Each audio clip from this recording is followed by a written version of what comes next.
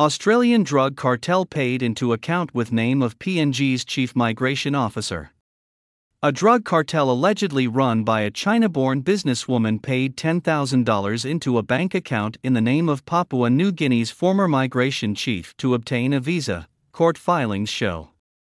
It was part of a plan to fly a light plane loaded with drugs from PNG to Australia. Mei Gigi Lin, now a naturalized PNG citizen, was arrested and charged in Brisbane in January for allegedly playing a key role in facilitating a black flight in March 2023 that carried over 71 kilograms of methamphetamine from a remote PNG airstrip to the Australian town of Monto, in the North Burnett region of Queensland. At the 2021 census, it had a population of just 1,156 people. A black flight is a light aircraft that logs false flight plans, flies at a very low altitude, or turns off flight monitoring systems to avoid law enforcement or aviation monitoring systems. Awaiting trial.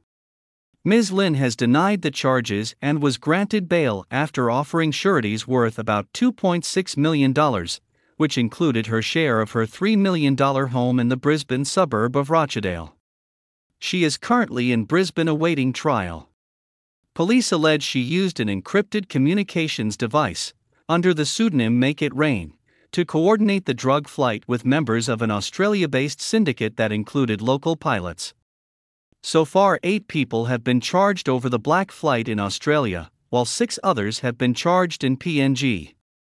At the time of the arrests, the Australian Federal Police said the syndicate had significant international links it was still working to uncover.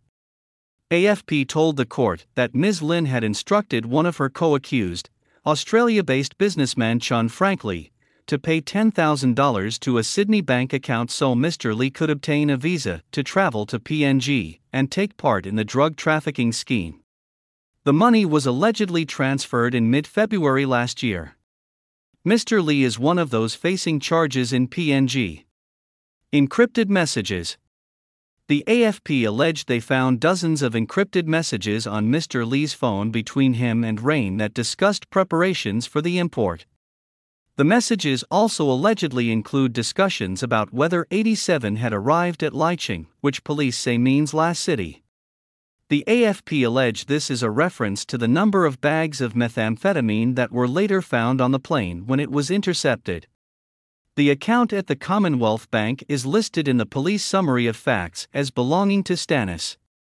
However, by using the bank's online payment system, reporters from the Organised Crime and Corruption Reporting Project were able to determine that the branch and account numbers matched the full name of Stannis Hulahau, who was PNG's then Chief Migration Officer. Mr. Hulahau has not been charged with any crime. In September last year, he warned all foreign nationals in PNG that his office would not hesitate to detain and expel them if found engaging in criminal and illegal activities. He said there would be no room for foreign criminals engaging in illegal activities after a New Zealander was arrested in Port Moresby for possession of methamphetamine implements.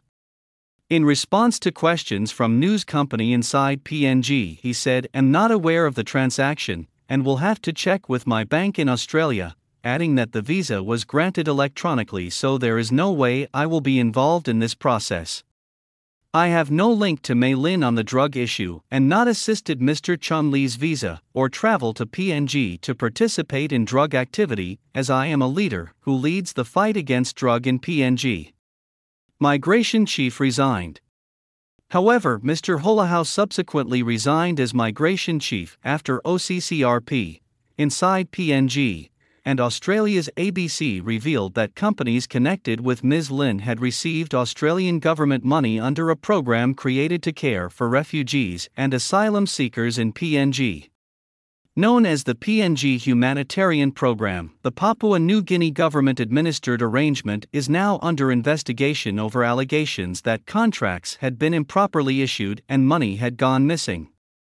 Serious allegations by whistleblower, separate complaints raised by other parties, the local and international media coverage on it, and the undertaking by the Australian government to investigate the program requires our government to carry out our own audit into the arrangement, PNG Minister for Immigration, John Rosso, said. Both Port Moresby and Canberra have consistently refused to reveal details of the scheme. The AFP alleges that last year's black flight was likely intended to be the first in an ongoing commercial business of importing methamphetamine from PNG to Australia. It was intercepted in Monto on March 21 after the group had made previous unsuccessful attempts to fly to Australia. A forensic comparison showed similarities between the methamphetamine found on that flight and an earlier shipment of 125 kilograms seized in PNG in November 2022. 2 Malaysians and 2 PNG nationals were reportedly charged over that incident.